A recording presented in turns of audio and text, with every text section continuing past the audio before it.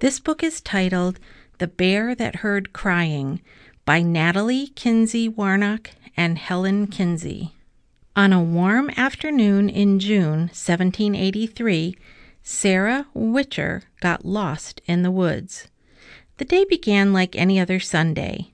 No axes rang in the great pine woods because Sundays were a day of rest. A church hadn't been built yet on Pine Hill, so Papa, Joseph, Reuben, John, Betty, and Sarah, who was 3 years old, sat under the trees near their cabin while Mama read from the Bible. "It's a beautiful day," Papa said to Mama after dinner. "Let's walk to the summit and see Chase and Hannah's new baby." Sarah loved her Uncle Chase. He took her for walks in the woods and showed her bobcat tracks and fox dens, and once he took her to a hollow tree on Pine Hill that bees had filled with honey. Mama put on her hat, and she and Papa walked along the path into the woods. Sarah ran after them. "I'm coming too," she said. "No, Sarah," Mama said. "It is too far for you to walk. You must stay at home with Betty and your brothers."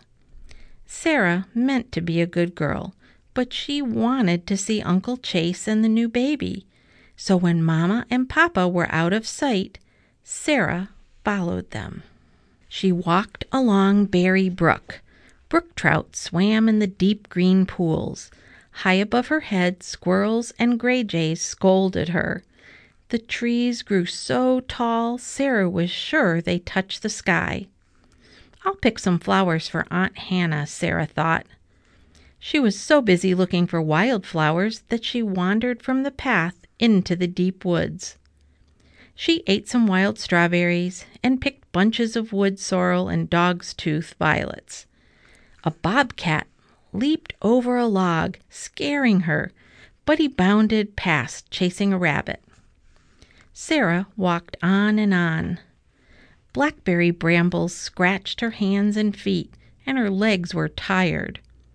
"I hope Papa and Mama come back soon," she thought. But Mama and Papa never came. Darkness crept into the woods. The wind moaned through the trees like a crying animal. It made Sarah want to cry just to hear it. She was too tired to walk anymore, so she sat on a mossy rock. She tried to be brave, but the woods seemed too big and too dark.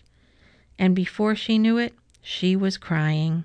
She was hungry and so tired, and she wanted to go home.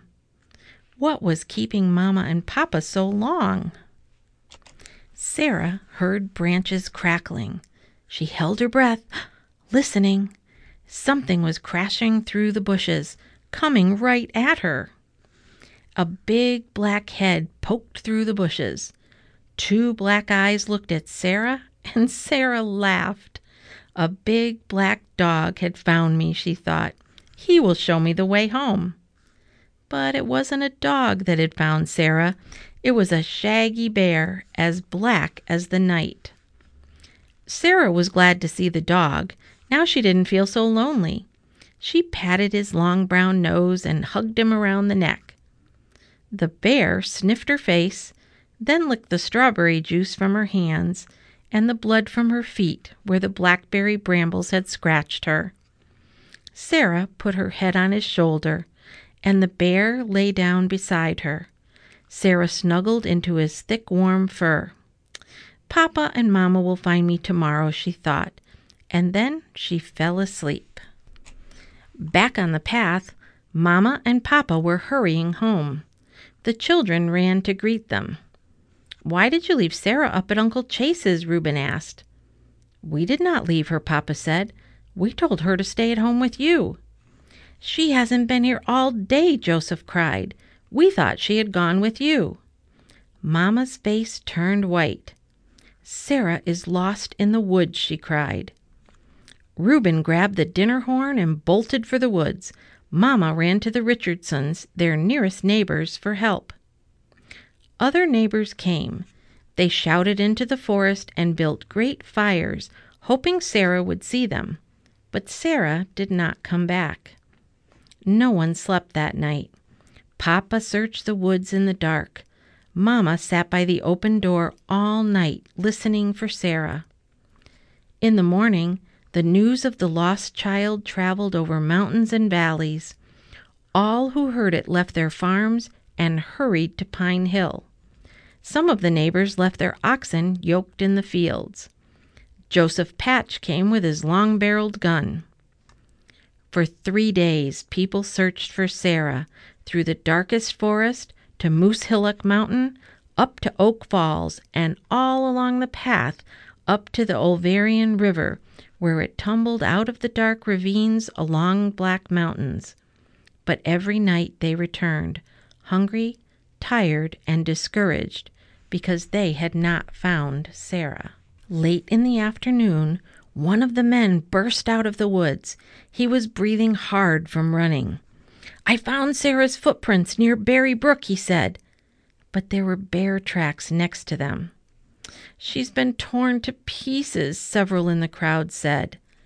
Mama covered her face with her hands. The children looked at each other but didn't say a word. "She will never be found," someone said. "We might as well give up."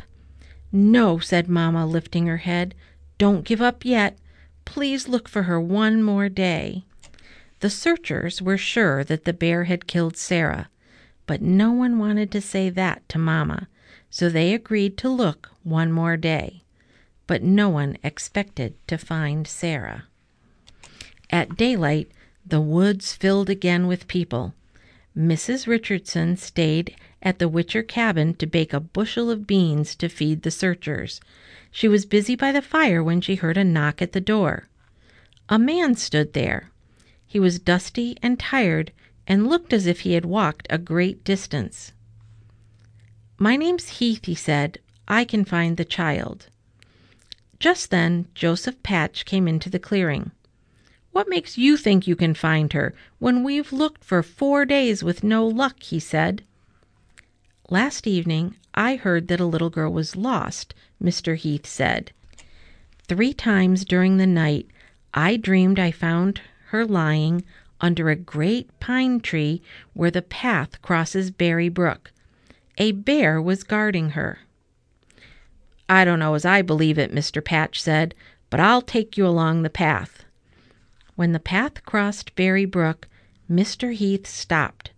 He looked around, then plunged through the bushes.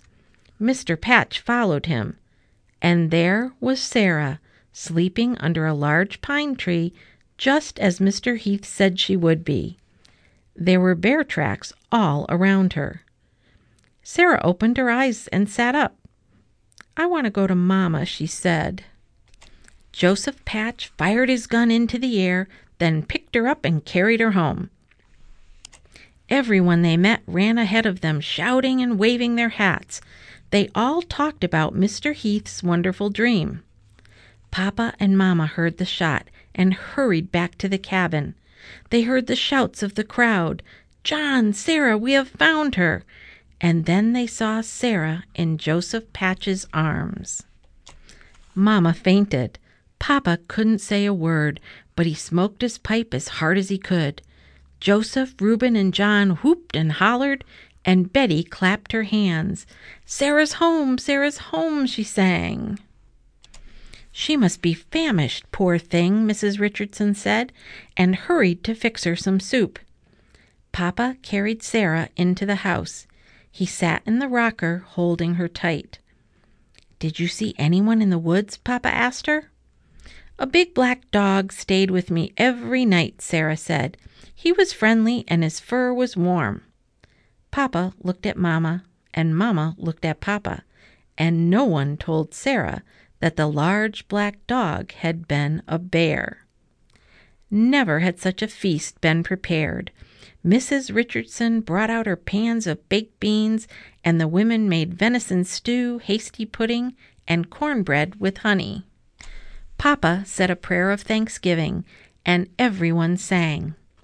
All the men blew horns and fired their guns over and over until all the powder on Pine Hill was used up. So great was the joy that Sarah had been found. And this concludes the book, The Bear That Heard Crying.